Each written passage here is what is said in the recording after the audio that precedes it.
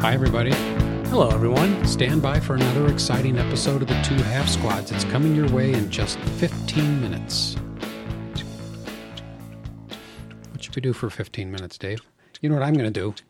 I'm going to open a beer. I've been waiting for you. Dave is a little late tonight. You have hacker shorts? I've been waiting. I didn't want to start without you because I don't like to drink alone. It doesn't keep me from drinking alone, but I don't really... I shouldn't say I don't like it. Actually, I like it. I do like it. I occasionally do it. I'm drinking a hacker short tonight. I'm so happy you're here. Is that the wheat one? It's Weiss beer. Yep, that's a good one. Did you have another one of those upstairs? I do. You want one? Could I trouble you? No, that's no problem. I said no because I brought this dumb talked to the Ice listeners. House large. Ice House. Yeah. Large. It's a big beer. Oh, yeah. It's that big, dumb 5.5, whatever. I had to grab it on the run today. So we think this might be episode 146, boys and girls, and it's Monday, the 10th of August, and the summer is fading away. As fast as you can say, fading away. And today we're featuring an interview with Jim Burress and a review of the wonderful product, China, Burma, India, The Lost Theater. So you have that to look forward to in 15 minutes. Well, now it's 12. 12 minutes. 12 minutes. Start the countdown timer. And while we're broadcasting, here you go, Dave. Oh, I didn't lose the bottle cap this time. Normally they fall on the floor behind the computer. Do you have a glass and lemon? I don't have any lemon, no. He's just saying that because he doesn't want to go back upstairs. No, I'm kidding about the glass. No, you should have it in a glass. Okay. Oh, yeah. To see the effervescence. Yeah, you want it to breathe. So, Jeff, did you have any vacations this summer? No, we are working on one. We're going to have one end of August. Me and my wife and our dog. And there probably won't be playing any ASL on vacation this year. Not with that crowd. Yeah. Probably not, but that's okay. We're very much looking forward to it. Cheers. While we're broadcasting tonight, we're also in the chat room. If any of you are interested in joining us in the chat room that I set up on Slack, it's quite fascinating. Well, they can't because we're not. They don't know we're not live. I just put in the chat room that we're broadcasting right now. Oh, right. Oh, okay. So those currently in the chat room, Mark Humphreys is in there, and Jackson Kwan. And somebody named Zen River, I don't know what his real name is. That's like his handle. Jim Thomas is in there. So if you'd like to join the chat room, you can go in there 24/7. There's always going to be somebody in there to chat with about ASL. Just send us an email. We'll send you an invite to the Slack chat room. We've got about 90 people that have signed up for the chat room so far. That's pretty good. Pretty good, yeah. And it's very entertaining. And you're just chatting live with people. It's much better than Game Squad, don't you think? Yes, although I haven't signed up. Yeah. Well, you've been busy. Yeah. Summer vacation. I don't like having another place where I got to go or to go check it or to. Yeah. But, no, it was interesting. We were at a party for a certain gentleman the other night. Yeah, Rich Spilkey turned a certain age. He's now a man of a certain age. It was quite a gaggle. Yeah. Not in our liberty to reveal. There's a gaggle of ASLers there. Yeah, a good crowd. We have a picture of us. We might post on this one or maybe the next one. Yeah, maybe the next one. Depending how that I works think out. This one will post pictures of Jim or the Jim product. Burress. Yeah. And so that was fun. We went to the Slack room because we had a question. Yeah, yes, we did. There are some of the greatest ASL minds in the United States. About 5 of them standing there. Waiting. And there were questions about whether or not a gun could set up on a rooftop under any circumstances. Which brings up another point, listeners.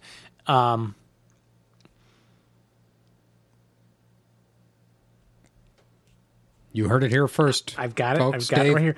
Rich Domovic Ah. had pointed out that he thought in one of the ASL extras where Holmstrom was playing the other Bob, who I don't really know. I met Miller? him that day, Miller. That they put an AA gun on a rooftop. Yes. And I don't remember if that happened or not in that game, but Rich Domovic was saying that was illegal. Yes. And, listeners, I said, well, if you think you should post that on there. Just put a post, just question it. He goes, I don't want to be jerky. Yeah. Right. And we were kind of like, well, we don't take it as jerky if people correct us on. I mean, you don't want to have a rude comment or something. No, that wouldn't be jerky at all. No, right? We're asking listeners to, if Rich you hear Domovic errors, you simply And people have done it before. Like there's something about Close Combat and Starter Kit. We did something wrong, and we do a lot of stuff wrong. Post that right in there. People posted every time we did something wrong, we'd have more comments. We would have a lot more comments. So please, listeners, do so. It's a part. I think I'm considering it part of the learning community. Yeah, your comments as well as our productions. Well, and we don't want to have something that we say influence people to playing the wrong way. Correct. Because somebody might listen to that and think, okay, I'll play it that way. Yeah. So it would be a service for Rich Domovic to post that, but and he said he will from now on. That he knows we will not be insulted or great, like he's trying to make us look bad. Yeah. So that was the question: Can you? And nobody knew for sure, and nobody had a rule book right there. And so I went into the Slack chat room, and I posted that, and somebody posted, and Rich Spilkey was standing right next to me. I posted in there from my phone, and somebody wrote back, that's in Spilkey Rules Table number 21. He said, Rich was so excited. That was probably his favorite gift of his birthday party. But Jeff, you brought him a large stand-up. Yeah, I bought him a full-size, a life-size Winston Churchill cardboard cutout, because I found out he didn't have one. And now he does. And every home should have one. Now, he also doesn't have a Mercedes-Benz, but I noticed that didn't influence you. I'm working the timeline. I'm starting with the oldest stuff first.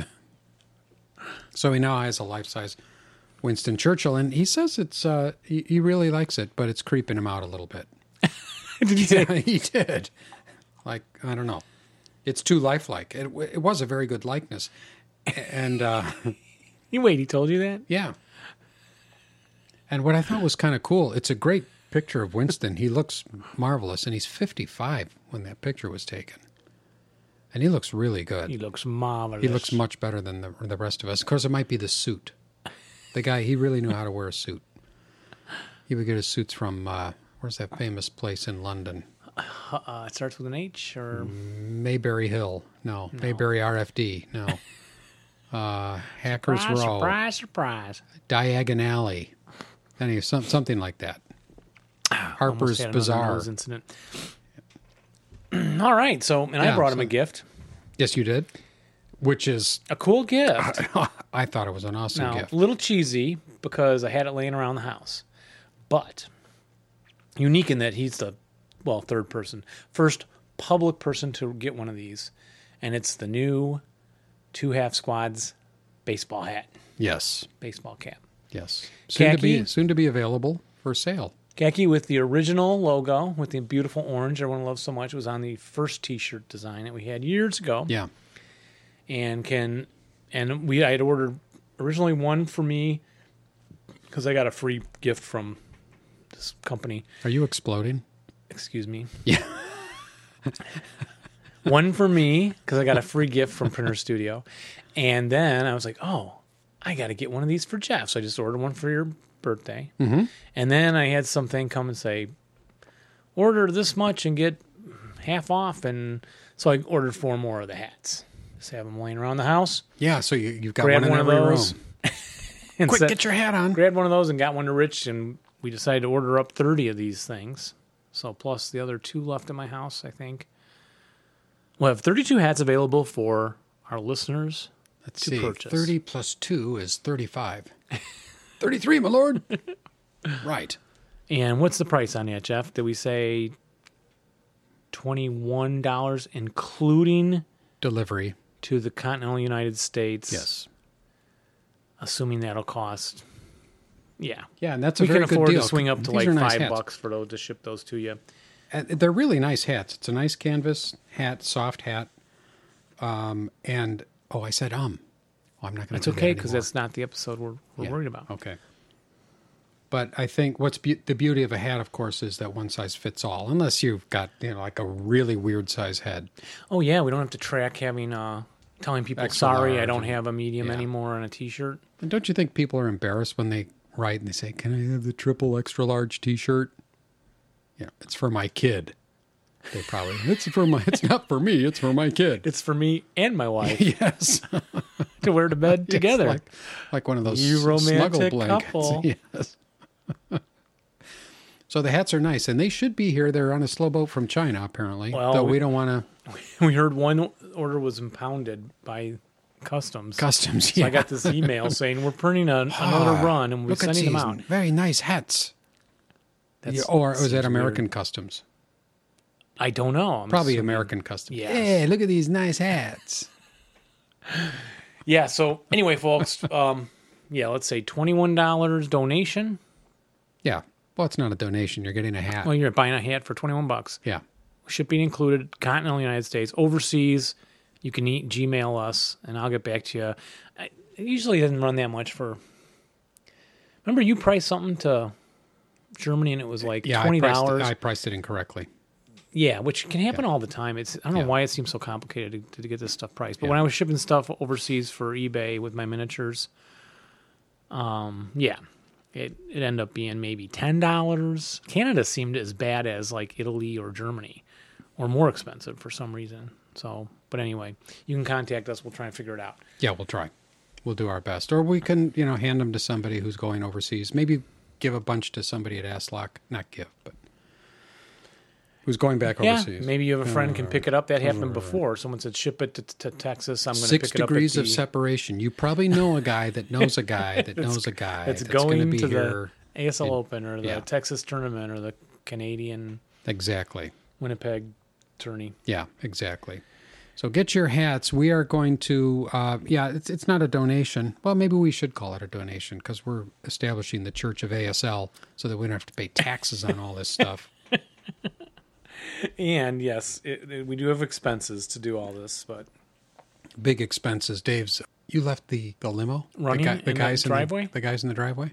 yeah, Okay. Boy. got to pay for that. Buy a hat. Everybody buy a hat. So, What are we going to do next? Should we do some letters? well, do we have time for letters? I don't. Oh, we may not have I don't time think this so on show. this Yeah, one. you're right. You're right. Because we've got a great interview with Jim Burris coming up. Hello. Hello, is this Jim, Jeff? can you hear me? Yes, it is. I can, yes. So tell me about the tournament. How's it going so far? When did you start? How many are there? Well, I was expecting a record turnout, but but in the end, we had about 4 people that pre-registered didn't show up, and some other people that I thought might show up didn't, and we're right about normal. We have 20. I think we'll end up with 25 attendants. Not huge, but for the room that we have, it's nice and cozy in here. At least one game per each table, and on I think one table there's 2 games going on, so people have to share. But the reason I thought we'd have more people here is we're releasing our Burma pack this year, actually on Friday.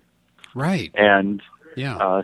but we do have some people. We got a guy in from Palm Beach, California, flew in because he wanted to be here for the release. We've got Michael Rogers from Canada came down. We got 2 guys from North Dakota. Who knew that there were more than one guy in North Dakota that played squad leader? But I guess both of them came down for the tournament. Wow. Well, as it turns out, there's a whole group of them up there. There's a military base, and the couple guys at the military base also play. So there's more than just those 2 in North Dakota. But 2 guys drove down, and I found it interesting that they drove down separately.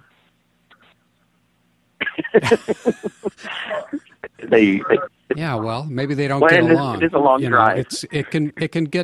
It can be very crowded in North Dakota, and you don't want to see too much of, your neighbors. Right. Yeah, right. Who knows? Maybe they don't get along, and it just happenstance that they both came down. But, Yeah.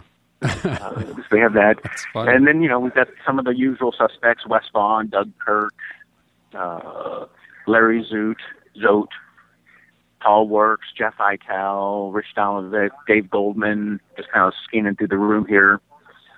Mark DeVries, it's his second tournament.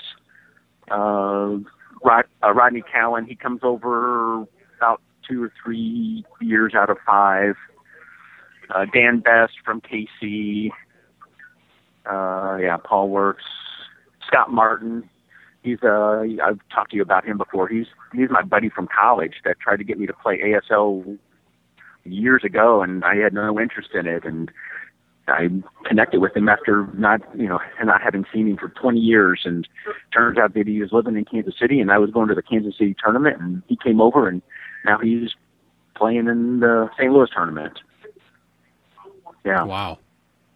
Yeah, that's and amazing. actually, Scott's one of his claim to fame is he played squad leader with Bendis in high school. He and Bendis went to the same school. Oh, yeah. wow. So kind of a small world that we live in. It is. It really is amazing. Yes, and so you got started. Everybody came in yesterday, I assume, and you got started last evening. Yes. Well, this is the second year we're doing it, starting at noon on Fridays.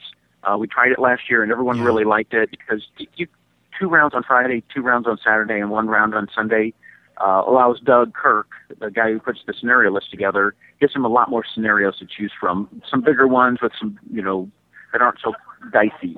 When you try to get 3 rounds in a day, you end up having to, at least one of the rounds and maybe 2 of the rounds, you got a lot of small scenarios that, you break the main gun on your Panther and your, scenario's over type scenarios. Right.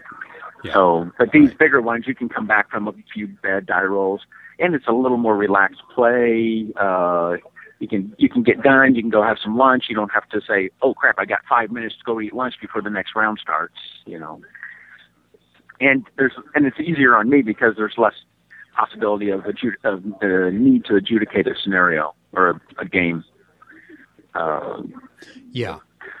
So we started on Friday at noon, but a lot of guys, because we're starting at Friday on noon, come in Thursday night. I was here Thursday night getting things set up, and half the room was already filled with guys' stuff, getting ready for, that was Thursday night. Yeah. And then 2 guys came in, and they started playing at like 9 a.m., and they were done with their scenario before noon when the first round was officially supposed to start. How about that? No, so what did they do then? They can't play the next round, obviously. Well, they started drinking. Oh, okay. Yes, that's a great filler. Yeah, a lot of people will bring a small game, something short to play, but I think drinking is or both at once. A little combination. Yeah. Or both at once. Combine sure. two of your favorite loves, gaming and drinking, and yeah. So I hope they're serving up plenty of the local brew. I know there's some very good local breweries in St. Louis. Well, my favorite is Schlafly. I sent you guys some beer a while back, but yes, but right. Our hotel, the way it's set up is the room isn't huge. So with 24, 25, if we would have had a record number, we would be tight in here.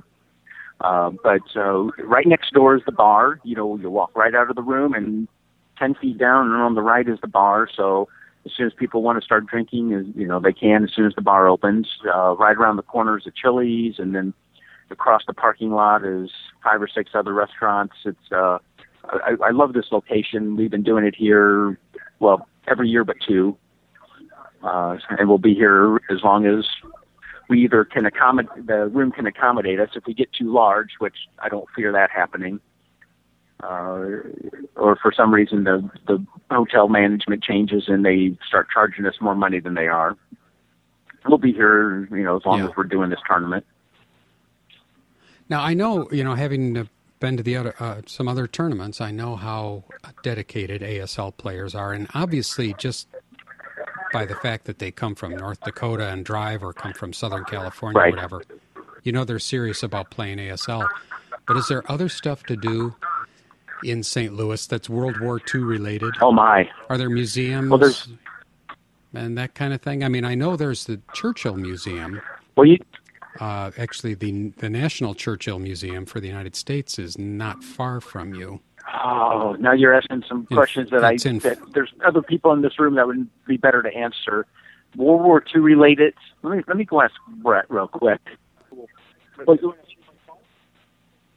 Okay, he said that there's an Armor Preservation Society that has a World War II Armor Preservation Society has their show in St. Louis every June. at the Jefferson Barracks Memorial. Oh. Okay. Yeah. Oh, he says the Jeeps and M8s, and they do World War II reenactments, like half-tracks and tanks, and at the Jefferson Barracks every June. I wasn't aware of that. There's other people in the area probably know more about stuff like that than I do. Well, I know, and a lot of people play squad leader. I mean, you don't have to have, obviously, an interest in World War II history necessarily to play it. It's one of those kind of games, and I know there are people that are real history mavens, and there are those that are not. Right. So I just thought it was, if somebody's coming into town, if there are other things to do. And I do recommend that trek to Fulton to see the Churchill Museum. It's worth the trip. Fulton is actually out near where I live. It's closer, it's west, probably from here about an hour and a half west of St. Louis, maybe 2 hours. Okay. Yeah. I'll have to, now that you mention, I drive by there quite often, so I'll have to take a look at that. It's really funny because I went there a few years ago because my daughter was going to college in Columbia, Missouri. Okay. And so driving down from Chicago, we drove right past Fulton, the Fulton exit off the highway. So, I stopped in there and saw the Churchill Museum, enjoyed that, and there was a nice art exhibit by Thomas Hart Benton, who did a lot of World War II art when they were building a lot of the landing craft and stuff like that along the Missouri River. Anyway, we mentioned it on the Two Half Squads, and we put a link to the Churchill Museum on our website, and now we are, as a result of that, somehow the Churchill Museum saw that, and they've linked us to their website. Wow. So... Well, apparently they don't have the requirement. It's a little embarrassing because it's a little embarrassing because I would hardly, put us in the same league as the National Churchill Museum, but there we are, linked to their website. Well, apparently they don't have the requirement that you produce a product to be linked to their website. Yeah, exactly. Oh, that's very interesting. I should put that somewhere. Yeah. I know exactly where to put that. So, all right. So, round one is going on this morning, and have you had any? Or round three, rather. Yeah, round one for the day, but round three so far for the tournament. Are there any people that are way out ahead? Any clear winners? I'll just list off we've got 6 starting this round. We had 6 undefeated players. We had I'm including myself, but I won't list me. Rich Domovic, Jeff DeYoung, Jeff Eitel, Paul Works, and Mark DeVries are 5 participating undefeated players. I don't participate in the tournament. I just play pickup games. And Wes Vaughn is our highest ranked 1-loss player. So we've got basically 3 games going on right now for people that have a shot. And the way it'll turn out, we play on a points system, just like I think the Chicago tournament does. It's very likely that the winner will have 1 loss at the end of 5 rounds. So after that, it goes to a point system. Obviously, if you manage to win all your games and you're undefeated, you will be the champion. But in this game, as you know, the dice can play a role in the game, and we have some good players, so anything can happen. Now, last night, were there any players playing very late into the night? Well, not typically. I'm here. In the past, I've been in the room. I don't leave until the last person's done, and because I have to do the rounds for the next morning, and it may be 2 or 3 in the morning before I leave. But with the new 2 starting on Friday at noon and only doing 2 rounds per day, I was in bed by 1:30.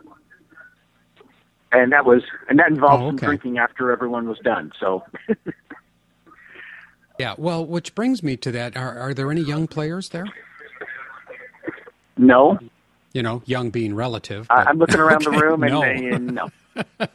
Oh no. Yeah, I'm kind of looking around the room and I may very well be one of the youngest ones in the room.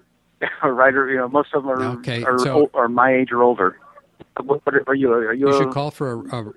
Okay, yeah, we got. I'm looking just right in my area. We've got 1, 2. Well, Doug's younger than me by a year or two. Doug Kirk, and my opponent's 49. The two guys sitting across the table, they're both 49. Scott Martin and I, we went to college together. He's my same age.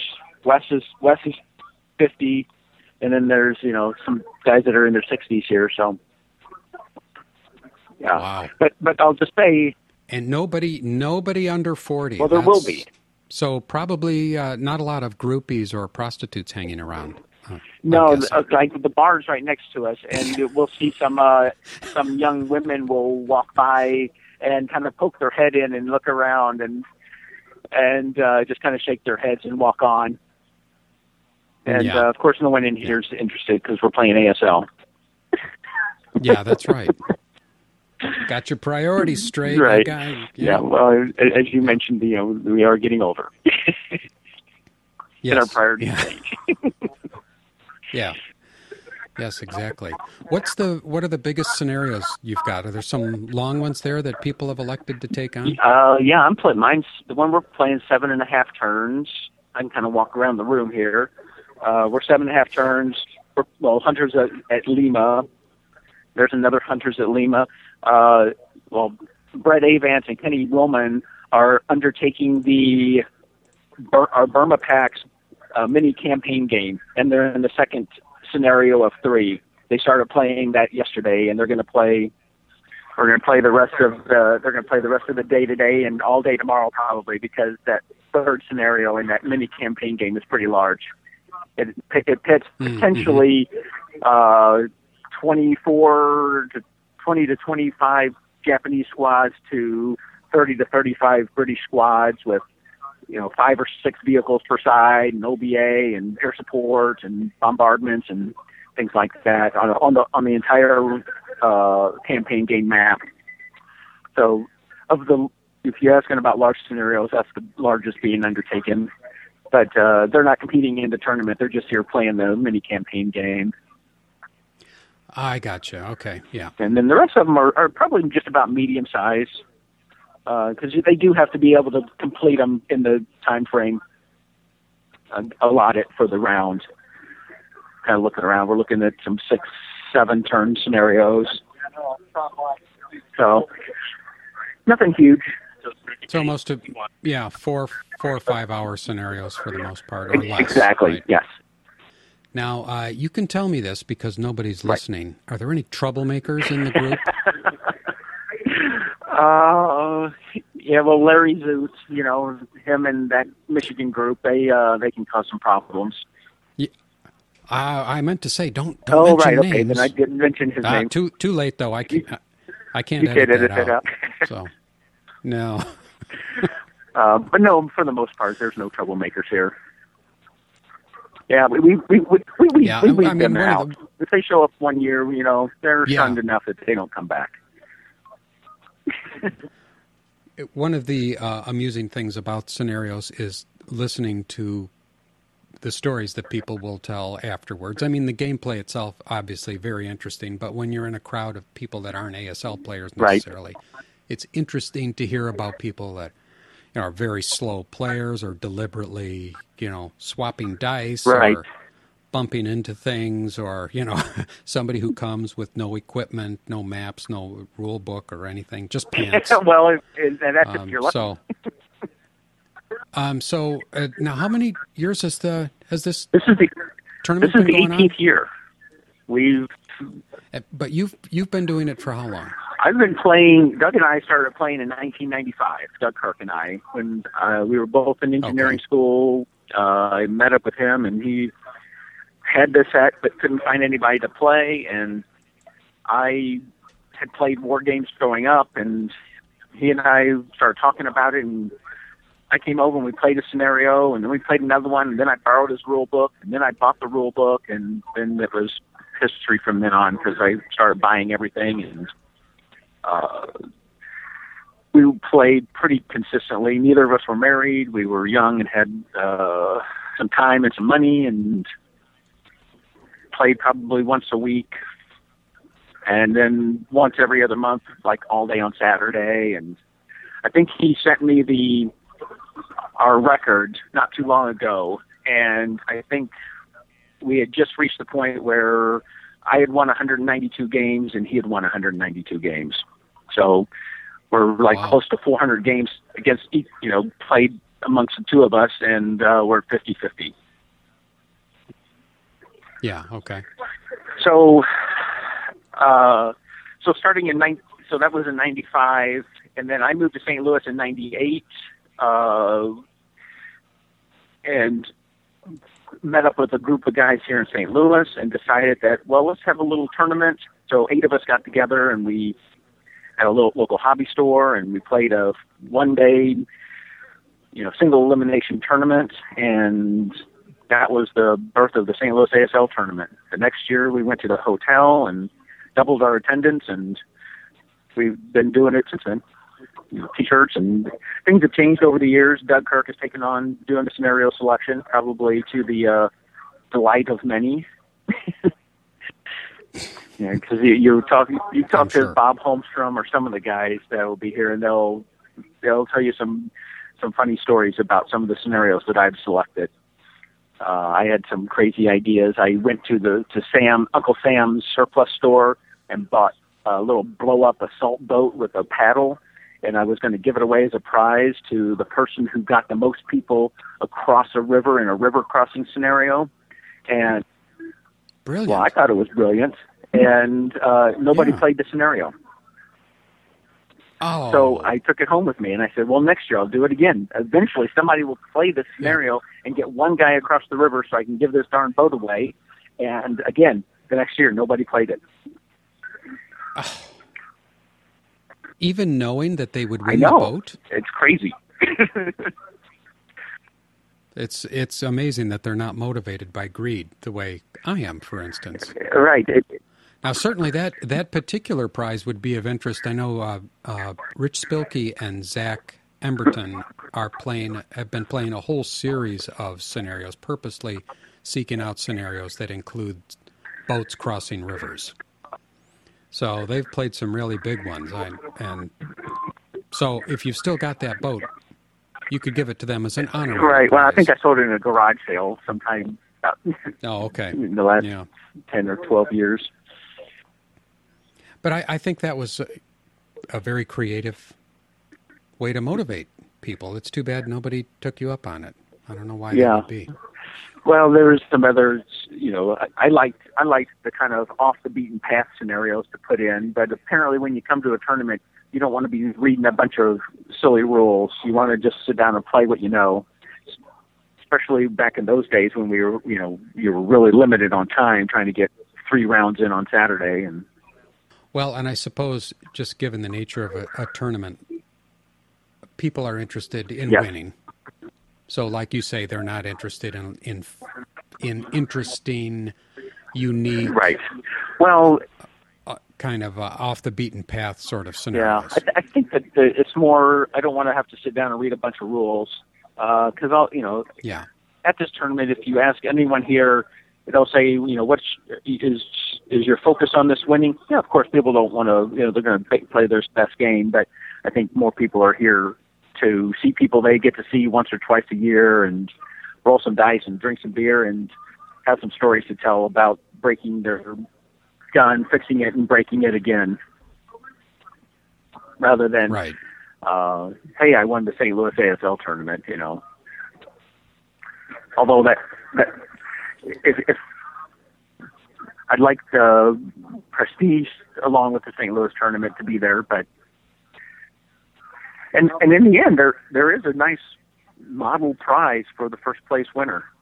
Well, I know. I've seen those. We've seen pictures of those, and those are very well respected prizes. Yeah.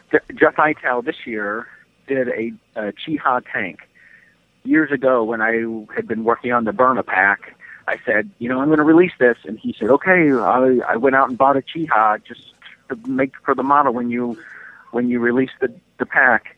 And so year after year after year, the Chiha gained a little more dust on his shelf until this year he's like, looks like it's going to happen, Jim. So he pulled it out and dusted it off and put the Chiha together. And so that's what we're giving away as to the first place winner is a model of a Chiha that sits on the Chiha counter. An expanded, blown up copy of the Chiha counter. Well, yeah, I'd like to see a picture of that. So I don't know if you get a chance to take a shot of that and maybe take a few shots of the whole tournament. We'll post it along with our little interview here on our next episode. Yeah, Jeff Eitel, he's got a nice camera. He's taken some photos of the tournament. So we'll get a couple of those and I'll forward those on to you so that you can post those. Okay, that'd be great. So yeah, what else? What else would you? Well, like I was just gonna mention it started back in 2001. The idea for a Burma something or other, and this year on the Friday of the tournament, we were actually able to present people with a product that has finally become a reality. And it's almost seems impossible to believe that it's taken all this time and it's finally completed. But yeah, we're releasing our St. Louis ASL Club first edition, the first issue of our historic magazine. We say first, it may be the only, depending on how much more time I want to put into it and strain on my relationship with my wife and family. And what comes with it? How do people get it, and what comes with it? Well, everyone at the tournament, it's available to everyone here. You can also get it on our, starting on Monday, it'll be available not for pre-order, but for order on the website, Jagersoft Games, JAGERSOFT Games.com. Will be available for order, and it's a full-color, 60-page magazine. Comes with 12 geomorphic board scenarios.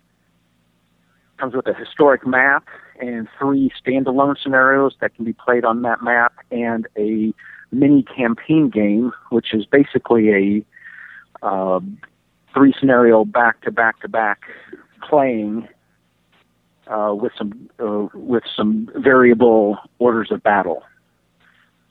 That's what Breck and Kenny are playing right now, and they're in the middle of the second scenario. I kind of got the idea for that after playing the Kursk mini campaign game that Pete Schelling put together in, I think, a Journal 3.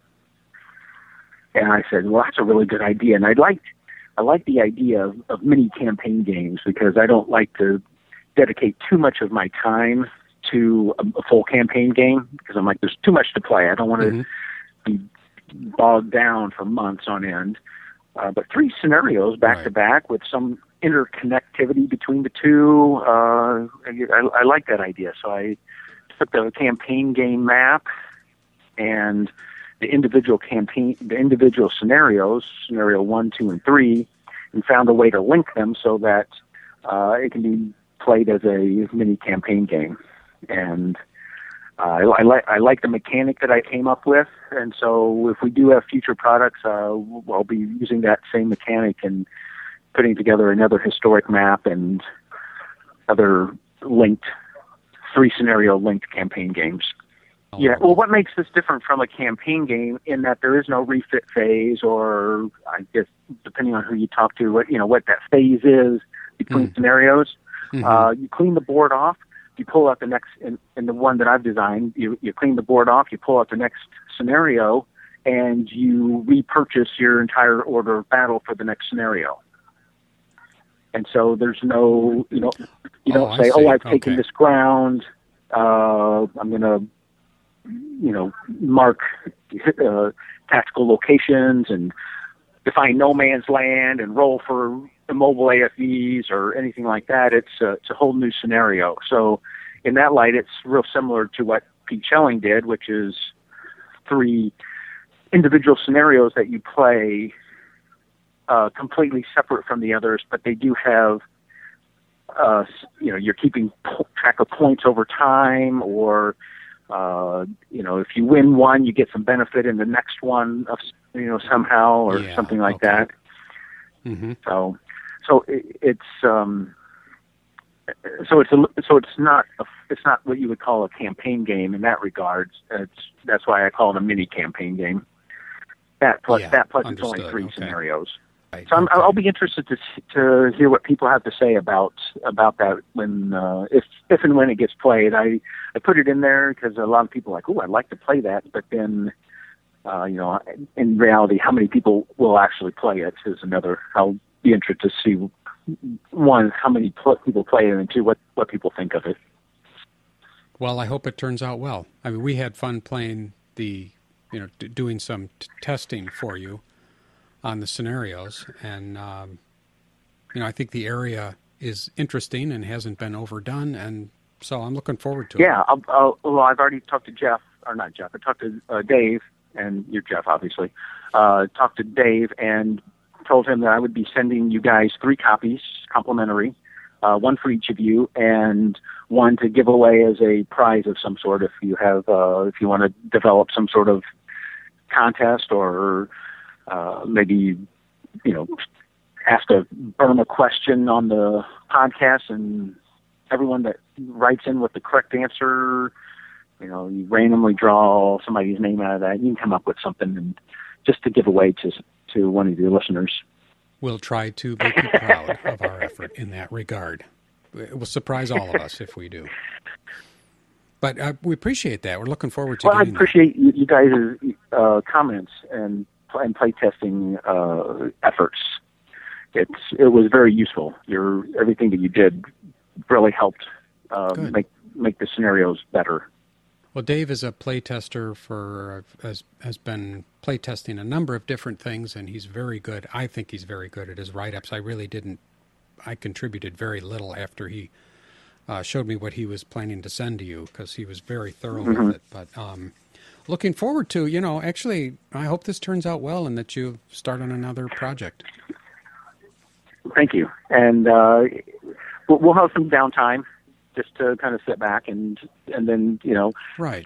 The bug will get us or get me again. And the guys that helped me with this, I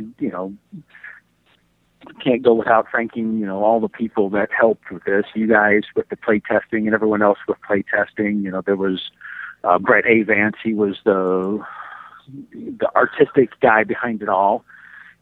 He contributed with articles. He's actually a West Point grad and military historian, so he contributed quite a bit. Kenny Willman, another local guy.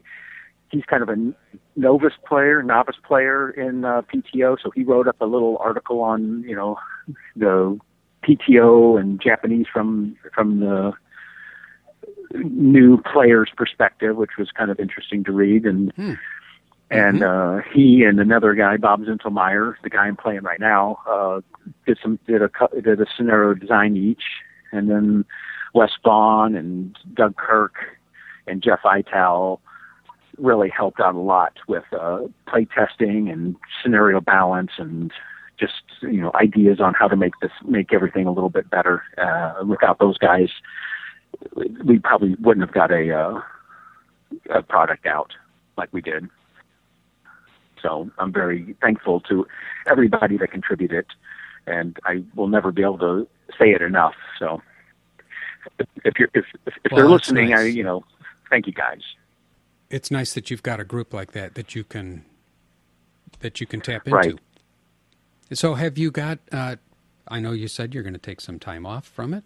Obviously, you want to enjoy this now that you've launched this baby that's been gestating for so long. But do you have anything niggling in your head as to what you would do for the next one? Well, we've got a couple things in mind. One, when this Burma idea came to mind, it started off as I was playing my brother in a miniatures game, and I'm like, oh, this is interesting. And I didn't even know where Burma was at the time, much less that there. I'm like, oh, I hear about all these battles that take place in Burma. I'll just throw this together and make a little short thing I can use in my tournament. 3 scenario back to back. I'll make up a little historic map, and then I start reading about it. And Burma turns out is a huge endeavor. There's the Japanese invasion, then there's all the way from December 41 through the retake in 45, 46, and so there's two areas of Burma that aren't covered in this product. It's the occupation of Burma, which is potentially something we would cover, and then the Allies' retake of Burma, which would be like a third part to the whole Burma project. Mm-hmm. I think breaking it down into 3 parts is what made it manageable to actually get anything done. So there's that kind of sitting out there as a possibility. And also, I did some reading on something called the Korsun Pocket. And I haven't really researched it to figure out what scenarios exist out there for that, but it's an interesting thing that took place in January, February of 1944 when the Russians were moving back into, pushing the Germans back, and it occurred in the Ukraine, and I think a division of Germans was encircled by the Russians in something called the Korsun Pocket, and they managed to break out and avoid annihilation. So that's another product or another particular historical setting that is a possibility for maybe a next issue, just to take a break from PTO in Burma. And then on top of that, I don't just play ASL. I play other games, and I've always had ideas for games. And years ago, I wrote a murder mystery dinner, and that's probably going to be the next thing that becomes available. It's not ASL, of course, but it'll be something that'll be available as probably the next product. It's a murder mystery dinner game for 8 adults. I don't know whether there's a market for that or not, but I will put it together and make it into a published product that people can acquire if they are interested in that sort of thing. But it sounds like you've got a few years of work ahead of you. Right, and we were very ambitious in getting this thing done. We said, okay, by the next year, St. Louis, it was last year at the St. Louis ASL tournament that I kind of woke up in the morning and I said, I had an epiphany. I said, break Burma into 3 parts and just focus on doing the invasion, and we'll get that done by next year's tournament. And over the course of a year, a lot of effort went into getting it done, and it was more time-consuming and effort than I think I'm willing to continue. A pace at which I'm not willing to continue. I think, not at this point, at least. So next year, if we get something out at the St. Louis tournament next year, it won't be as extensive. It'll probably be maybe a scenario pack of 8 scenarios, a historic map, and I'm just thinking maybe Korsun Pocket, historic map with a mini campaign game. So, very very light on the articles, probably, fewer scenarios, and put it out in not quite as large of a pack of things in the pack, articles and whatnot. So, but that I think even trying to get anything like that done in a 1-year time frame is still. I have a whole lot more respect for the people that do this, that do put this stuff out, Bounding Fire and George Kellen, and I don't want to leave anybody out, but even the East Side Gamers and Friendly Fire and right. And in MMP, when they're putting something out, they put together that, or they put out the Hakapale, and the undertaking that went into that is, unless you go through it like I did, you don't really have a full appreciation of everything that's entailed in doing something like that. Well, I suppose your opponent there is waiting for you to bring your tanks yes. on. Well, I warned him ahead of time that I would be taking a break to talk to you guys. Okay. Well, we're glad you did.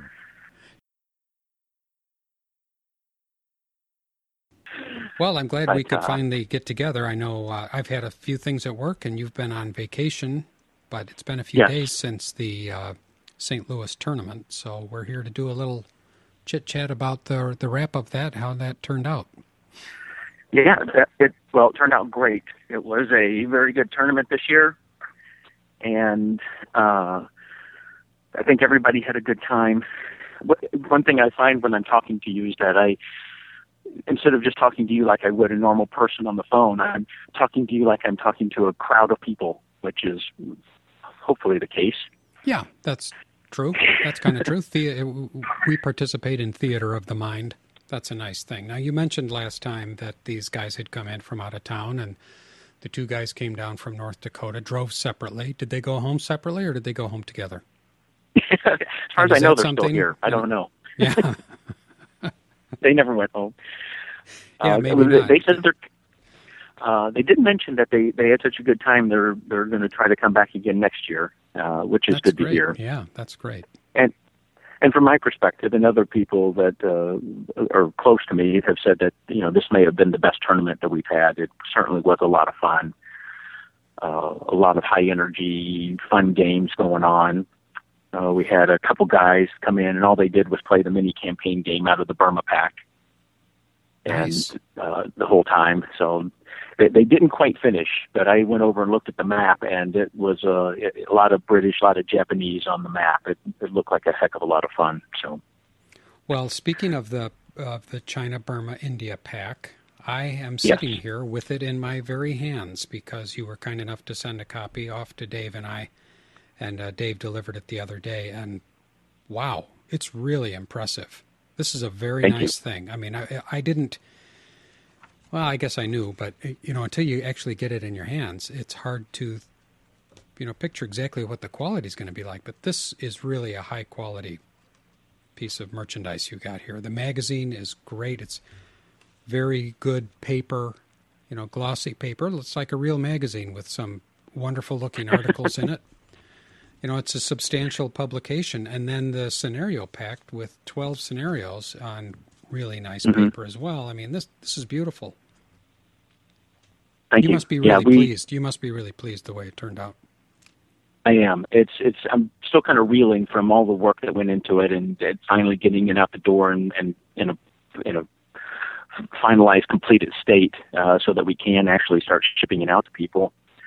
But yeah, I didn't spare any expense. I set the price early, and am thinking now people are getting a good value for their money. But the first copy of the magazine came back, and I thought that the cover paper was too thin, so I asked for a harder or a thicker cover for the magazine, and they came back. Of course, there was more cost for the printing and a few other additions that I asked for, the initial print cost. But overall, I was really pleased with the quality of the magazine and how it turned out, and still kind of amazed myself that it actually completed.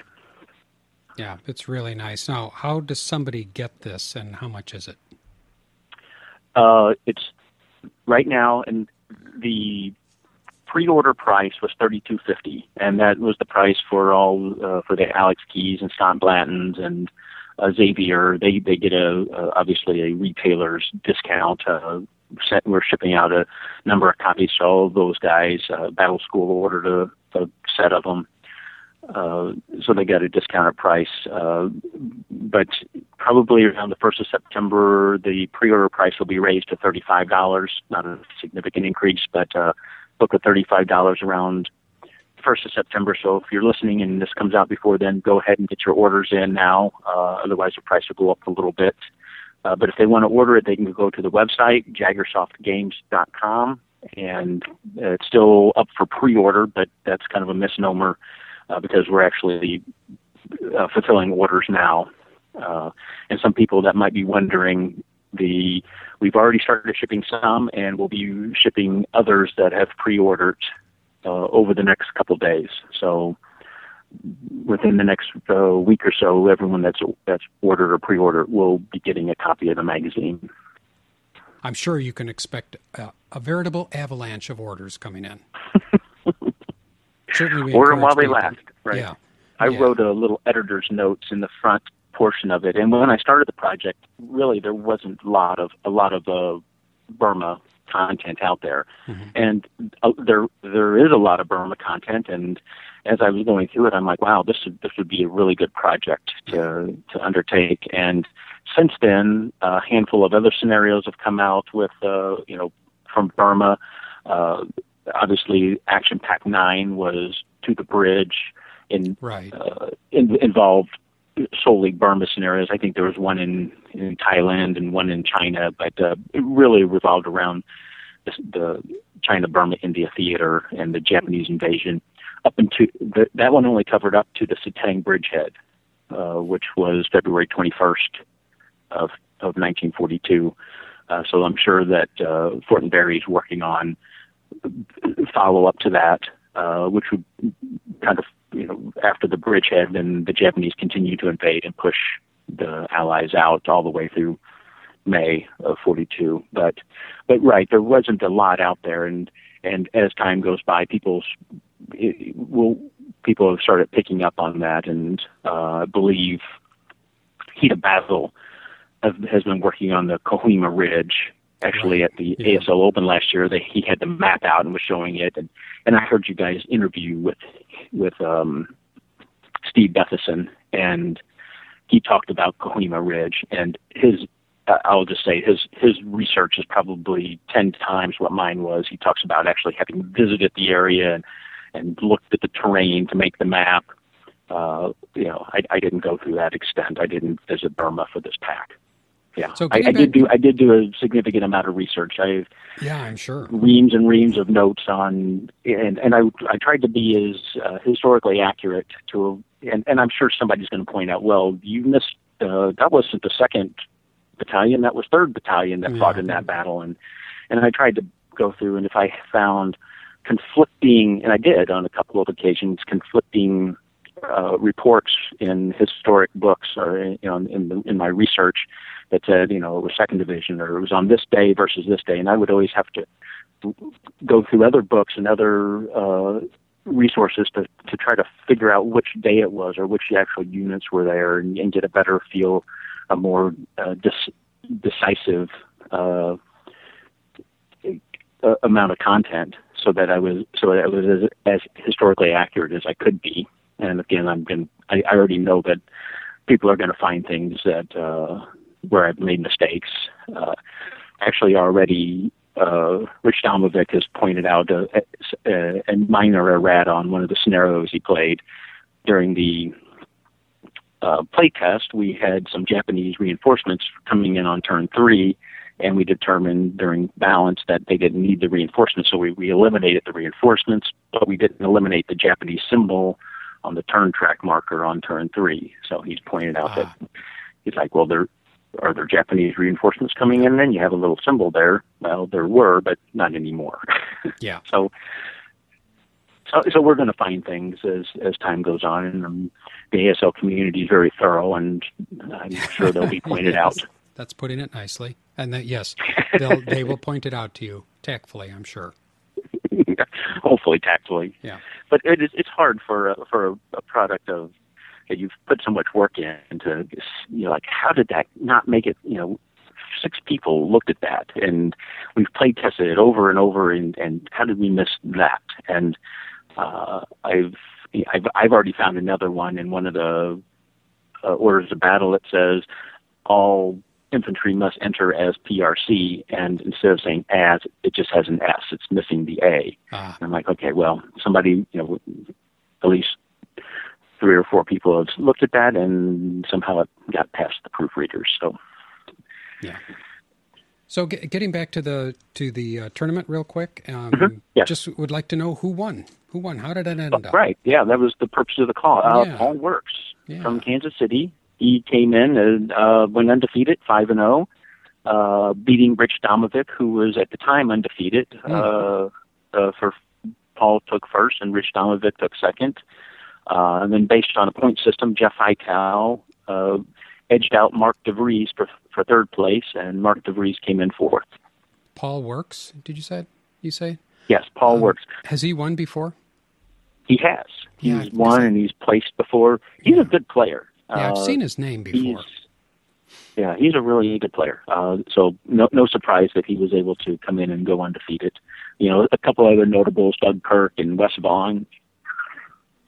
not mentioned in the top four were also there, but Mark managed to beat Wes in a close one to move advance where Wes did not, and so some good players that people might have heard of competed in the tournament, and Paul and Rich and the others managed to play some good ASL that weekend. So. Yeah. Well, I did want to point out that a couple other attendees, Dave Goldman was there, and he runs the ASL Open in Chicago. I'll put a blurb out for that. They opened a much larger tournament than ours up in Chicago, but really, really well-run event, and usually around mid-April. Another attendee was Dan Best, and also Paul Works. Paul Works and Dan Best run the March Madness Kansas City tournament, usually around the first or second week in March. And that's a real similar tournament to ours, about the same size, but held in March. And I try to make that event whenever I can as well. So those two guys were there, and I'll just give a shout out to anybody that wants the tournament in March or April. Those are two good ones to attend in the Midwest. Yeah, no, it's all good and fun, and we have a good quality group of people every year that come to the tournament. No drama in any of the games, so I'm thankful for that as a tournament director. Great. All right. Well, I'm happy about that too, though it doesn't make very interesting news. Maybe next year you could concoct changes, something. I'll be sure to let you know. Yeah. Okay. Yeah. Great. We could always go back and edit this. Of that for sure. Yeah, we could go back and edit this and add something really juicy, if you think of something. Yeah. Okay. Well, great. Well, thanks, Jim, for taking the time, and for all that you do for the hobby. It's always a pleasure talking to you and hearing what you're up to. Yeah, and thank you guys for supporting our tournament and helping out with the play testing for the Burma Pack, and I'll be looking forward to hearing what you guys think about it as you go through it. We'll give it a thorough "What's in the Box" segment. You can be sure. Okay. All right. Okay. Well, have a great day and week, etc., and we'll see you out there. Okay. All right. Thanks, Jeff. Take care. Bye-bye. Bye. The fabulous Jim Burris. Yep. Thanks for that interview, Jim. What's in the box? What is in the box? And yes, boys and girls, you may be wondering why the St. Louis Club's getting so much fine coverage on this program. I give you one hint. Jim sent both of us a copy of this game. Yeah. Now, how generous, wonderful, and kind is that? Very generous. So, folks, send us your product. Just email us. And we will like you. Tell you where and send it right here. We'll cover it on the show. That's the way you get the coverage for sure, because otherwise it's randomly whatever we happen to like and buy. That's right. Correct, mostly? That's right. In addition to that information, we have a third copy, don't we? Yes, we do. Jim sent us donated to give away in a contest. Right. Contest yet to be announced, yet to be devised by us. It'll be devious. It'll be clever. But maybe we'll announce it soon. So if you haven't bought that China, Burma, India Lost Theater pack yet, enter our contest. See if you can win for free. Although our turnover's pretty. No purchase required. Yeah, our turnover's pretty slow though on those contests. On the contests. We don't do contests really well. We talk about them. We talk them up. We talk like we're really going to do good. We don't get a lot of entries. We don't get a lot of entries. A lot of times it's the same guy entering. Dennis, yeah. Guys so like Dennis, that. We got a copy for you. Just enter our contest when we announce it. We should just call it right now. There's Dennis's copy right there. Well, not everybody. Well, a lot of people maybe they think they can't win. I never win anything. Well, and a lot of time our prizes are not that great. Books that were donated to us or various things, right? You're so honest. Yeah. Because we review the books contest, and then we can say we got these crummy old gifts. We reviewed them and now you can get a copy that we have if you like to read that. Yeah. Or but this is anything like that's a real $30, ASL. Totally fresh, untouched by human hands. Maybe 50. ASL. I think it's 35 or retail. 50. I don't remember. He with told shipping, me it's going to be 50. 50. There you go. To Japan or Canada. Yes. So, Here we go. So Go ahead, Jeff. Take it away. This is the first product What you got? from the St. Louis ASL group. And when you hear when you have heard, since you have heard the interview with Jim, you get a sense for how excited he was about it and how much work went into it. And it's really quite remarkable. And I talked to Jim during his St. Louis tournament. We did a little talk. And then a few days later, we talked afterwards, kind of as a wrap up. And in between there is when this arrived in my hands. And I just thought, wow, this is very, very impressive. Yes, I thought so also. Yeah. Shall we start at the cover? Yeah, the cover. Go ahead. Can't do a box art review. Why, no, Jeff? There's no art. There's no real art here. Not really. There's a map. There's 6 black and white photos, 3 on each side of the map. Mm-hmm. And the map is cool. The map is nice, and it's got arrows, and we like to see that. I like where the action is. Green lettering with the white border on the black background. Yeah, it's nice. Very rich looking. And I'm wondering if Jim would like me to paint a painting for his second issue. Oh, you could for the cover. He could send me photos to paint from, and I can. So Jim, Gmail me at Half Squads, or use my personal email. You have that also. Don't share it with the listeners. And let's talk about. You could do it. You would really do it. You would paint a cover. Yeah, probably for free. Yeah, I mean, or well, he already gave me a copy of this. I'm sure I could finagle a free copy of the second product if I paint the cover. I could paint him something for free. Yeah. If he doesn't mind stick figures, and really not even very good stick figures. You know what I always told kids when I taught art? The stick figures. Can we do stick people? I'm like, yeah, you just have to put clothes on them. Right? That's very practical. That way they make them thick stick people because they draw pants over the stick. Yeah. Suddenly they got a real looking person. Yes, they do. With a stick body. All right, editor's comments. I thought Jim did a great job with his editor's comments. I just enjoyed reading it about the production and his dedicating this to his brother. Did we say what this was about? The China Burma. The title says it all. Yeah, the China Burma India, the Lost Theater. Part 1. Yeah. And he dedicates this to his brother who passed away December 22nd, 2013. And they used to do some gaming together. He was into miniatures, Command Decision 15 millimeter. I played that a couple times. So I was relating to this a lot, and thought he did a great job of writing up the editor's comments and giving some background there. I'm not sure I appreciate what he put here in the credits under the box art. What does it say? You don't have your glasses? No. The artsy-fartsy stuff. Ah, the artsy-fartsy, yes. But I'll forgive him for that. Okay.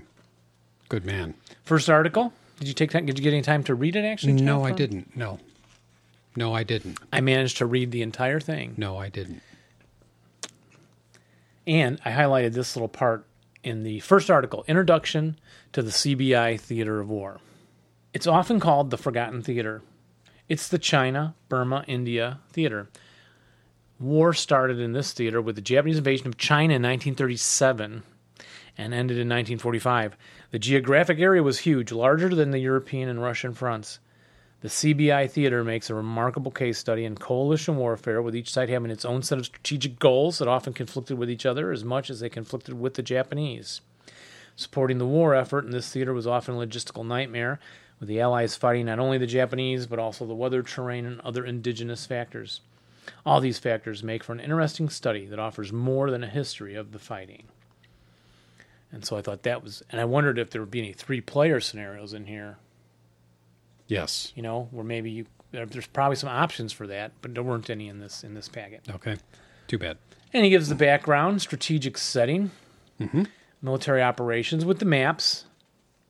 Maps are okay. There's this one in color I like particularly. It's black and white ones. Not as much so. And he puts these little sidebars, PTO reminders, but he also has these printed out on one page. Maybe we could read them off the page together. Okay. PTO reminder. Hidden fortifications. So these are tips, I guess. Hidden fortifications that set up in jungle, kunai, or bamboo are not revealed simply by gaining a line of sight to it. Which I think I remember with pillboxes, but not with all fortifications. So I need to remind myself about that. Yeah. Bibliography on that article. And then he's got, the production value, Jeff. What are you thinking? Very, very high. I mean, this is nice, printed on nice paper, very clear type. Beautiful. Yeah, larger print than we're used to seeing, which is good for our aging eyes, I think.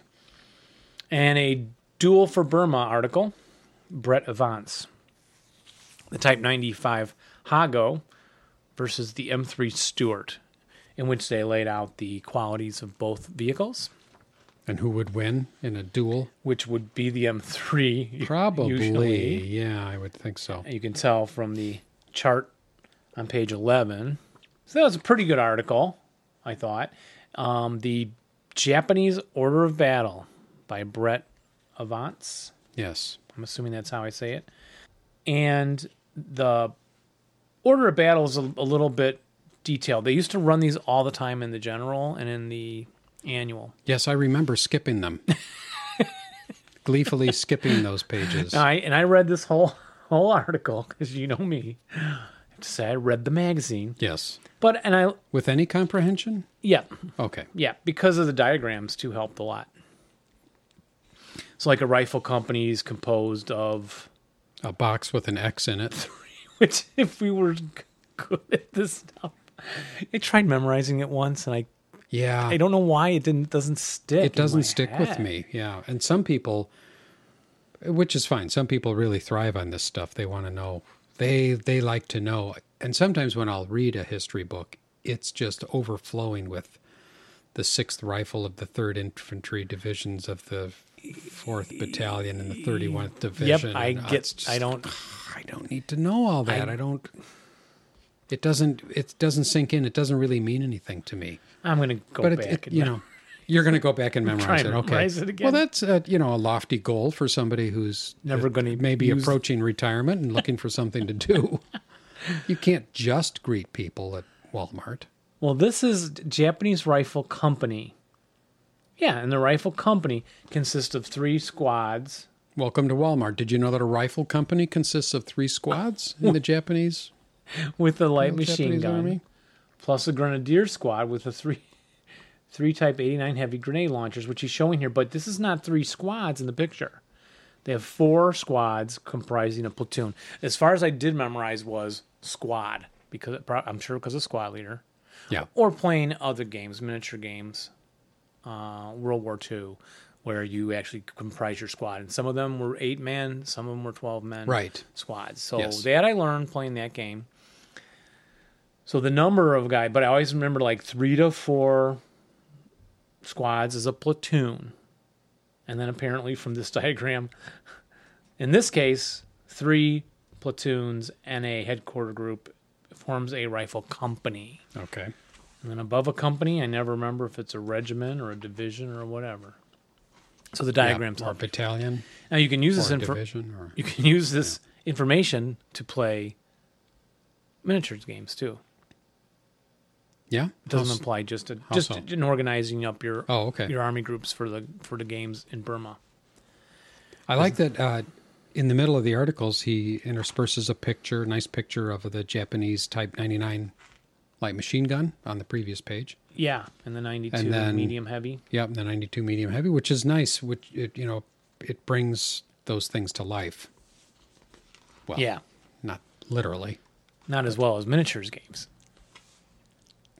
And then Jim wrote this article, Air Power in the CBI. Flying Tigers, mostly. Did you know about them as a kid? Did they have a TV show or something?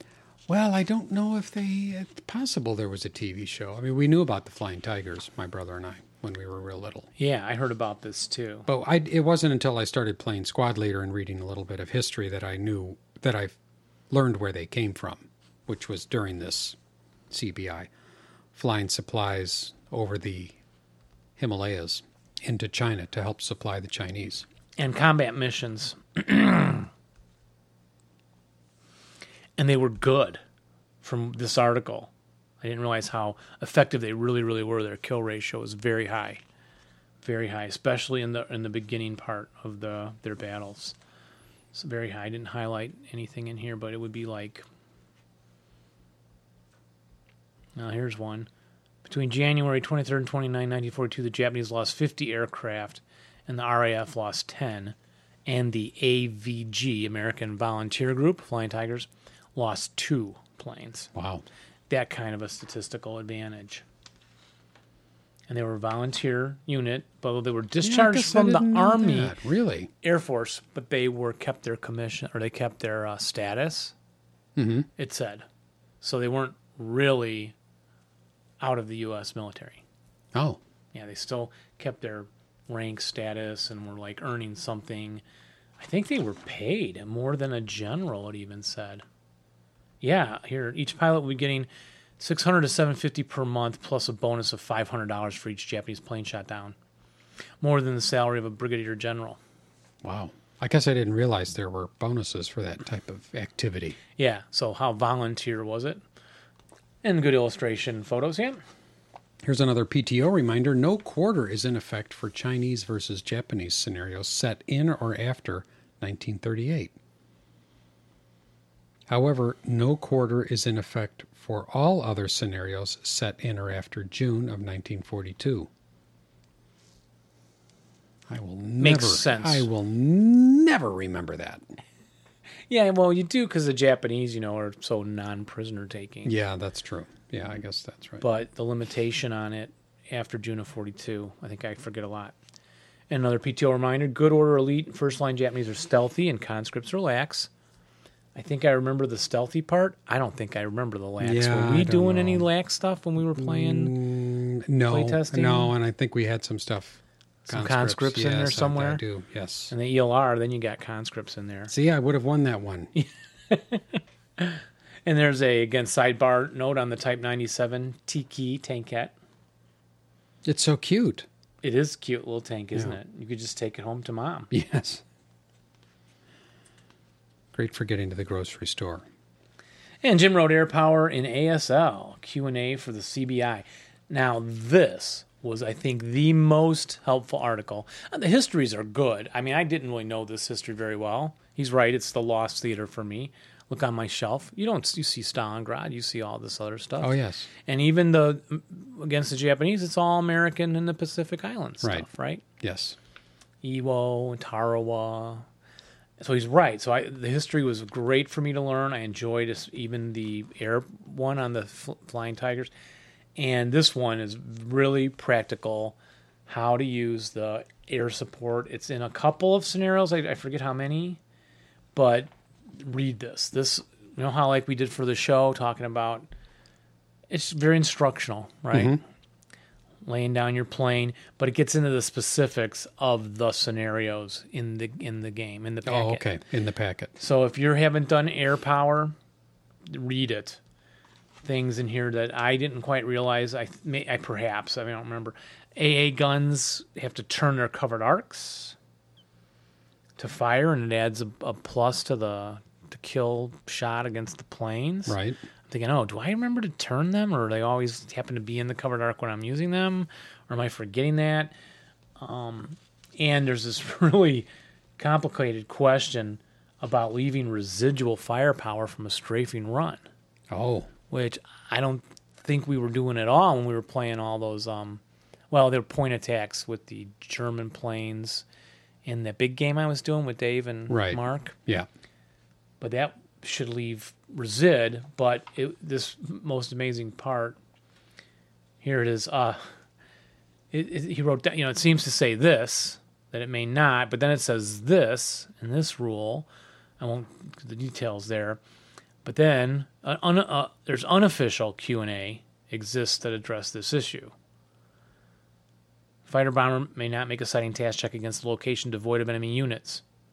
However, may a fighter bomber leave residual and other empty hexes along its strafing run after making a successful sighting task check against this enemy unit. So you can't just randomly go at empty hexes, but if you are shooting at empty hexes as part of that strafing run, that 4-hex run, right, The answer is yes. That makes sense. And then, if so, yes, then for residual placement, is the fighter bomber's firepower halved as per normal resid, or quartered, half for area fire against an empty hex, and halved again for residual? Because when you shoot at nothing, it's halved. I didn't realize that. It's half. I didn't at all. And it is, the answer was quartered. Now, where's the source for this information, though? Source, Jonathan Cole to Perry Cock, and reply forwarded to Scott Romanowski on February 4th, 2002. Well, silly us for not reading those mails that went back and forth. Now, that's some research. Yeah. So I'm assuming that's a Perry says. Now, since then, maybe it was published. Maybe it wasn't published. Yeah, maybe so. We could look that up. No, you can't, because I think this is what you need to clarify it. So anyway, you just read that article. Going to really help you to play out your air support specifics to these scenarios. I would like to read this because I use spray and fire sometimes at an occupied hex, and then spray into the unoccupied hex adjacent to them. But if this... To lay residual, right? Right, to lay residual. But if this is saying that that's going to be halved again, it's halved for spraying fire. Wonder if it's halved again for firing into that empty hex. I'll have to look that up. I may that's not got apply. Me wondering. It may just apply to the planes. Maybe just the planes, but I would like to read this because I'd like to know about residual in planes. That doesn't make sense to me. And here's a list of PTO reminders. Now, some of these were in the sidebars that we read, but do I take the time to read these, Jeff? I think they're very helpful. Yes, I think you should. Can you see it enough to read it? Yes, I can. I can see that there are letters here. Let's see. Number 1. Oh, we did that one. Number 2. We did 2. Number 3. We did 3. How am I doing? Start at 4. Am I doing well? No, I think that's it. Just 1, 2, and 3. No. Number 4.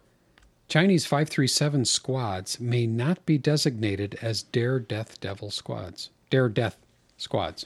Death Devil.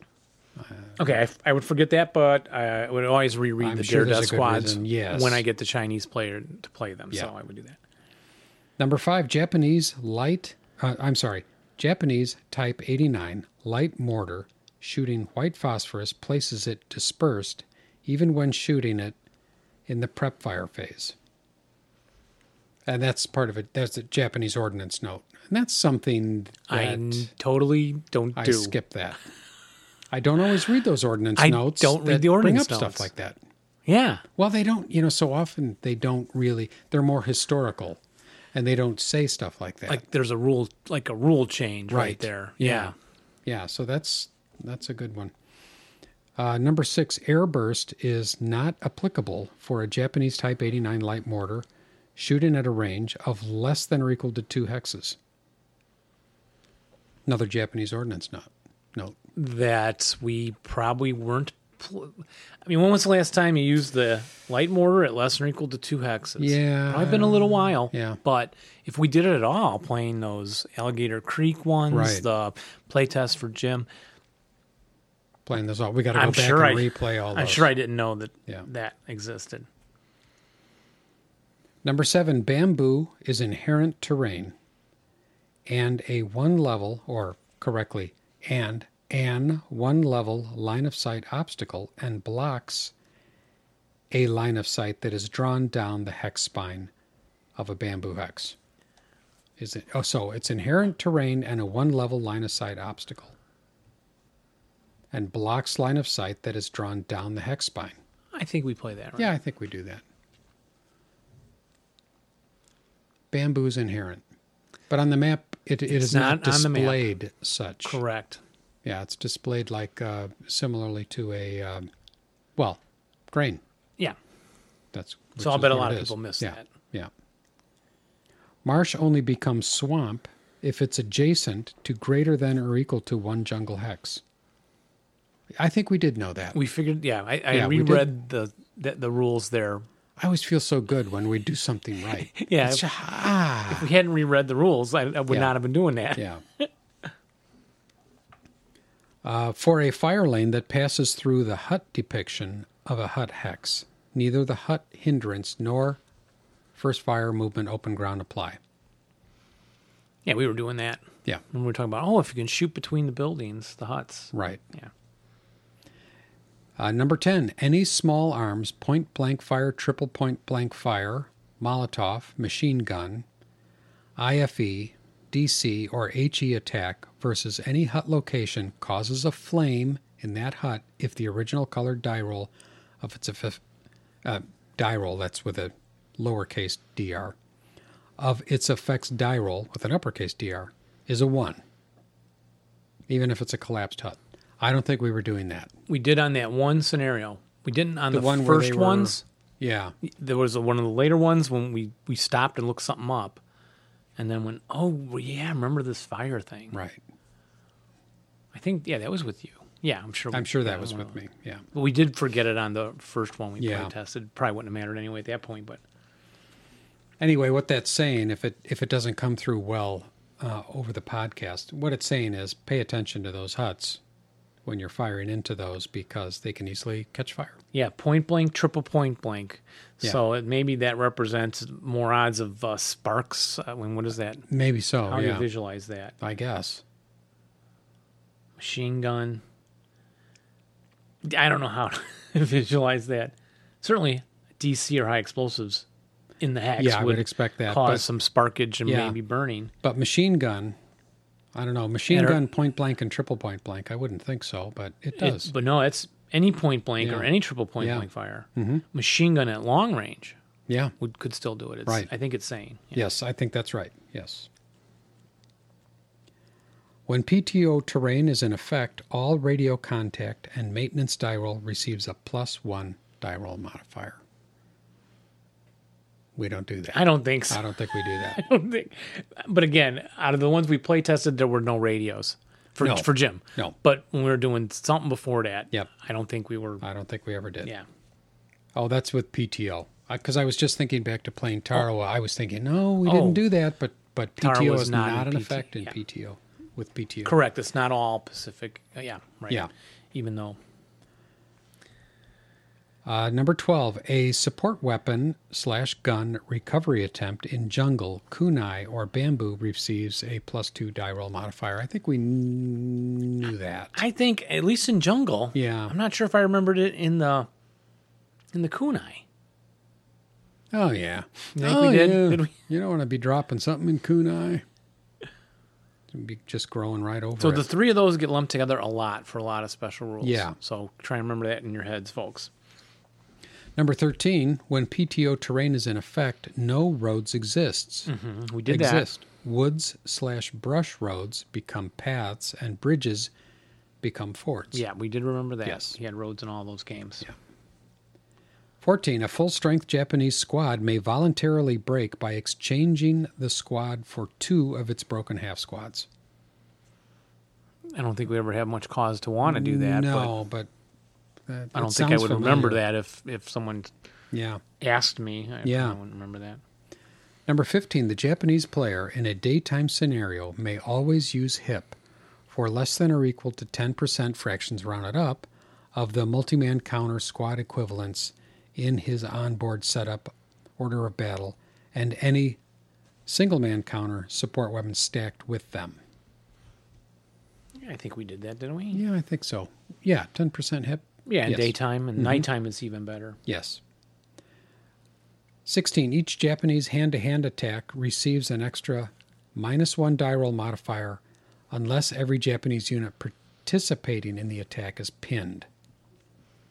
Each Japanese hand-to-hand attack receives... Oh, okay. Yeah, receives it. Yes. Yeah, we were doing that. We were doing I never that. forget that. Yeah. Yeah, you remember the stuff that gives you the advantage. Yeah, when I have the Japanese. That's right. I never forget that. Jungle is a 2-level obstacle. We do recall that. I think, but just didn't come into play much there. British elite and first-line units are immune to cowering. Yes. I That's think a we nice always remember thing, that, yes. because we play the British so often, but Yeah. now I know that. Each Gurkha hand-to-hand attack receives an extra -1 die roll modifier unless every Gurkha infantry unit participating in the attack is pinned. I think we knew that. Yep, and I never those forget Gurkhas, that. those guys, those are tough guys. Those little knives thingies. Yeah. Japanese leaders are equivalent to commissars for all rally and purposes, increasing the morale level of all friendly infantry units in the same location by 1, and making units he is trying to rally immune to desperation morale, otherwise known as DM. Yep, we always do that. Japanese single-man counters do not take pin task checks and do not pin. I think I remember that. I think we knew that. Encircled Japanese units do not have their morale lowered by 1. I don't think I ever remembered to even look if someone's encircled. Yeah. It doesn't... I usually never get to encircle somebody. Yeah, well, maybe. In that last game, was it Mike Stubitz had encircled... We recorded it. The one he played against me? Yeah, were you up on the upper level with the machine gun? Yes, I think so. With the Polish? Oh, right. And he ended up getting around... Or no, you did the other one where he got all around the 2 flanks. Right. Yeah. And I'm sure someone was encircled there, but I don't remember us putting a counter on. We probably didn't. I mean, that we should strategically just try and do. Yeah. Much better. Japanese units do not disrupt, nor will they surrender in the rout phase. I think we do that. Yeah. And look at that, an ad for... That's a beautiful... The now, two page half 33, squads. that's a beautiful page. That's a beautiful page. Yeah. Beautiful page. Full page ad for the 2 half squads. Page 34. St. Louis. A lot of people are going to discover us probably from this. I don't know it's how many. It's amazing how many people don't know about us. Be interesting to find out. Yeah. Page 34, the ASL tournament. Nice to see Jim's tournament get a nice write-up visually. I don't remember seeing a lot about it, ever in print. No, you see that's right. The ASLOC sometimes, and obviously board game champion and all that, and the winter one that the MMP does. But Wes Vaughn, I think we met him before at the Open, and it gets that list of winners there. Our friend Bob Holmstrom's on there, 2004, 2005. Wes Vaughn a lot. Gary Trezza won it once. Yeah. We had him interviewed on the show. Paul Seadu. Craig Walters won in 2013, and George Tornemeyer in 2014. And I had tweeted out the winner this year, but I forgot who that was. Check our tweets. Yes. Check our tweets. We don't. And then on page 35, there's some a list of ASL scenarios that are set during the invasion of Burma. I like these kind of lists a lot. Very handy. He's included beyond just the official ASL ones from MMP or Avalon Hill. There's some Schwerpunkt and FT, whatever that is offhand, I can't remember, Critical Hit, Bounding Fire Productions, and so on. And that's just for the invasion, because again, this magazine is about the early part. Early part. A rookie's take on the PTO, Kenny Willman. Yeah, how was this article? It was a fine article, Ken. For someone like myself, not real helpful. So again, but I'm, we're playing PTO a lot. Yeah. So, but for a person who's just thinking about taking it up, read this article. More generic than the plain article about air support. Yeah, sure. Which got real specific, but it lays out a lot of things that'll be different about the PTO for you. So it's a perfectly fine article. Just wasn't that helpful for an experienced player, I think. Yeah, and I thought this was good, the further reading and bibliography where Jim lists a bunch of the sources that he used in compiling and this magazine and in putting together the map and the scenarios in that. So there's about 10 books or so. Yeah, and this article talking about the knee mortar. Do you remember the history of that? Why they called it the knee mortar? I don't really remember that, no. See that curved plate on the bottom of the Japanese mortar Type 89? The U.S. people found them and thought maybe it had that curved bottom. It wasn't flat. To go over your knee. So I think from what I had read in other sources, some American guys put it on their knee and fired it, and some broke their bone in there from the recoil. Obviously not intended to be fired from the knee. No, it's intended to be fired from your head. Did you hear about the guy that lit off the firework from his head? No. Yeah, he died. A guy had one of these a pretty big mortar firework, and he put it on his head and lit it, and it killed him instantly. And it was at a party, and his brother was there and stuff, and his brother said, I mean, the whole thing is horrible, but his brother said he lit it accidentally. I don't know how you put something on your head and then light the fuse accidentally. Maybe he was smoking a cigarette, and forgot he had it on his head. Maybe. But doesn't it go psss, and somebody go, hey, that the fuse, you lit the fuse. You may want to put that down and not put it on your head. Was there any alcohol involved in this party? I'm sure. And then more stuff than that, probably. So don't do that, listeners. We don't want to hear about that. Oh, my. Yeah, then an article here, Invasion Burma by Jim Burris. How was that? Yeah, I like this too. I'm trying to remember how it's different from the beginning article right now. And this got into more of the detail. Yeah, the first article talked about the, theater, right? Yeah, introduction to the theater in general, big stuff. This is specifics into the things that would happen in the scenarios. Okay. So as I'm reading this, I'm thinking, I'll bet the scenarios are going to probably all be in these places here, Yeah. The Salween and Bilin Rivers, the capture of Moulmein, and so on. And they were. Disaster at Sitang. And he could have even put in here, C scenario STL 5. Right. Which some of the annual articles have done. But he didn't on this one, which was okay, because it's still fresh enough in my mind. I read this all within 2 days and looked at all the scenarios, too. Roadblock at Mithwafok. Yeah. But watch your mouth. I will. By Jim Burris, mini campaign game. So this introduces the campaign game, talking a little about the background, historical result, the rules for it, rule 1, 2, 3, and so on.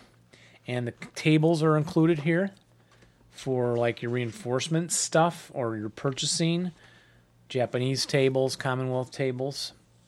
And a list of the 3 scenarios. Now, these are also reprinted on the cards. Oh, okay. So I'm not sure why he had them in the magazine. At first I thought, these must not be on cardstock. Yeah. But they are in there. The scenarios here. And then the mini version of the map, always convenient and handy to have. Mm-hmm. And Xerox that off if you want to mark hidden things on your map and so on. And then the last 2 pages, a list of the scenarios with the action preview. Oh, okay. By the history things, which you get these in the top of the scenario card. So I didn't think these last 2 pages were necessary here, or putting in the 3 scenarios that are on the cards. But other than that, every inch a really fine product. Yeah, very nice.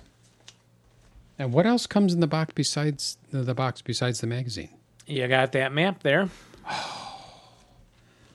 Who likes maps? Raise your hand if you like the maps. Yeah, is that a generic ASL thing? People, even driving in the car, you like looking at your atlas. It's true, yes. Probably. Yep. Always a big fan. So this is a nice size map. It's not 22 by 36, I don't think. A little bit smaller than that, but it's a good size map on good quality. It's a glossy paper. Yeah, that kind of. It's almost like a oilcloth. Polymer. Something. Polymer made of acrylic paper. Yeah. Or some plasticky. Yeah, it's nice. Kind. That's rice paddies over there, but don't worry, folks. You probably can avoid them. The rice paddy rules. Oh, are those tough rules? I don't remember. Yeah, they're long. Oh. Stay out, so just avoid them. That's a good idea. Yeah. Walk around them. And this has the railroad, which made me think, was this the one we play tested? But I think it's a different part. Oh, yes, we did. But we didn't have the river.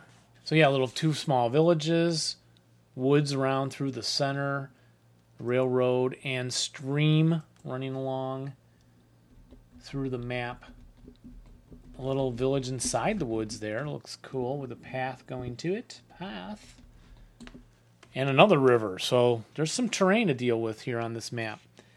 Milepost 27, Wenatchong, and Mithwook villages. And Milepost 27, I think that was just a marker. And those are the titles of the 3 campaign games. So there you go, folks. That is the first St. Louis ASL Club Historical Magazine, China, Burma, India, The Lost Theater. But yeah, you'll want to grab it. It's a good deal. Yeah. Good quality product. And if you like PTO, well done. This is a must. Thank you, Jim, and thanks everybody for listening. We appreciate it. Please send us your email. Let us know what you're thinking about the show. Post your comments on the show. We'd like to know. We'd like to know what we did wrong.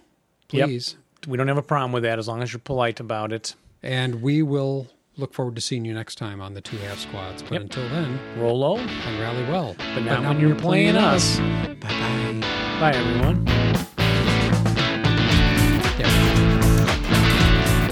Put all this stuff on the big shelf and head on down.